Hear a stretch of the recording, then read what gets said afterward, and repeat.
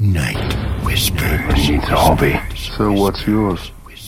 Resurrection. It's a hotbed of revolutionary activity. Revolution? Revolution? That's great. I'm completely on top of that. We speak of revolution. Revolution? This revolution is gonna make us a fortune. What's the buzz? Now, what are we all talking about, huh? Say it. We speak of revolution. Revolution? Sons of Liberty.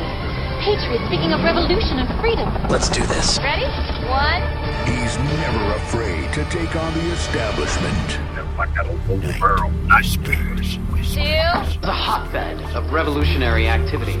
He means business. Is this not the weirdest feeling in the world right now? Oh, what's happening? Too big, too loud. Ladies and gentlemen, let's make some noise for your favorite show. Now, here's your host for Night Whispers, Reverend Victor Robert Farrell. Night Whispers, December 24, Christmas Eve, number 358, and your dream word is hope. Isaiah 7:14 says, "Therefore the Lord himself will give you a sign. Behold, the virgin shall conceive and bear a son, and shall call his name Emmanuel." Last night, again, I watched director Richard Donner's 1988 film of Scrooged, starring Bill Murray. Again, I enjoyed it considerably. Last night I also, once again, attended a typical Christmas carol service. The theme of the short message began with asking the question, what do Christmas carols say to us? I found this to be both an interesting general question and a most penetrating personal question. As for me, after so many Christmases, I have to confess that Scrooge-like, I am mostly unmoved by Christmas carols. I can muster up just enough gusto to sing but one Christmas carol, and that, maybe, but once a year. After that, my yawning boredom closes both my heart and my mouth, and I long for deliverance. It seems the selfish cynicism of Bill Murray's character of Frank Cross, now there's an interesting character name, has nothing on me. There is, however, one Christmas carol that I would love to sing daily, but frankly, I'm rarely able to do so. The carol I am referring to is most interesting because the tune is in fact taken from a Roman Catholic Requiem Mass. Yes, the tune is taken from a 15th century French Franciscan nun's funeral procession, which in Latin is called the Libera Me, or Deliver Me. How appropriate for bored old me, and how amusing that many hundreds of thousands of jolly carolers are completely unaware that they are in fact singing a funeral dirge. Now that's hilarious. The word antiphone is made from combining two Greek words. The first, anti, meaning opposite, and then phone, meaning voice. Antiphone refers to two choirs singing the same musical piece, but in alternation. Now this style of singing is found in the early church, even in Israel of old, and is most definitely a copy of the heavenly form of the angelic style of praise and worship. From the earliest centuries of the church, these antiphons have been sung on every Lord's Day evening, and what are known as the O antiphons have always been sung just during that 7 or 8 days prior to Christmas. Each of these O antiphons are titled by both one of the names of Jesus and one of his attributes. December 17 then is O Sapientia, O Wisdom. December 18, O Adonai, or O Adonai. December 19, O Radix Jesse, O Root of Jesse.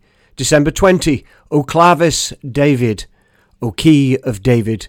December 21, O Oriens, or O Sunrise. December 22, O Rex Gentium, O King of the Nations. December 23, O Emmanuel. Now then, when taken backward, the first letters of these 7 titles form a Latin acrostic of Erocras, which translates in English into Tomorrow I Will Come. In medieval times, an 8th antiphon was added, entitled O Virgo Virginum, or O Virgin of Virgins, with the acrostic now becoming Verocras, or Truly tomorrow I will come. Now how awesomely wonderful is that? I'm telling you this tonight because the Christmas carol, which I would like to sing every day but I cannot, is the translation of a 12th century Christian Latin text, which is thought to be a metrical version of a collation of these self-same Advent antiphons. The opening words of each stanza of my favourite carol was originally translated as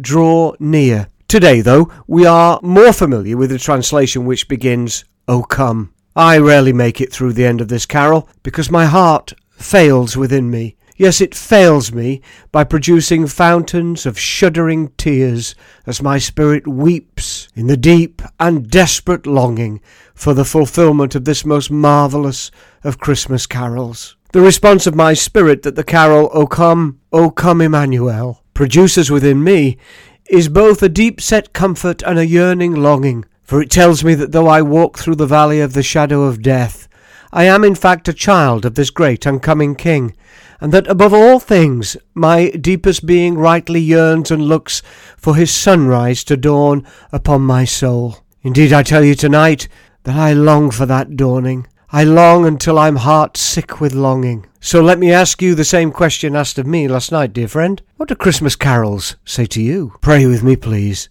Deliver me, O Lord, from eternal death, on that awful day when the heavens and earth shall be shaken, and you shall come to judge the world by fire. I am seized with fear and trembling until the trial is at hand and the wrath to come, when the heavens and earth shall be shaken. Amen. Taken from the English translation of the Libera Me. Listen.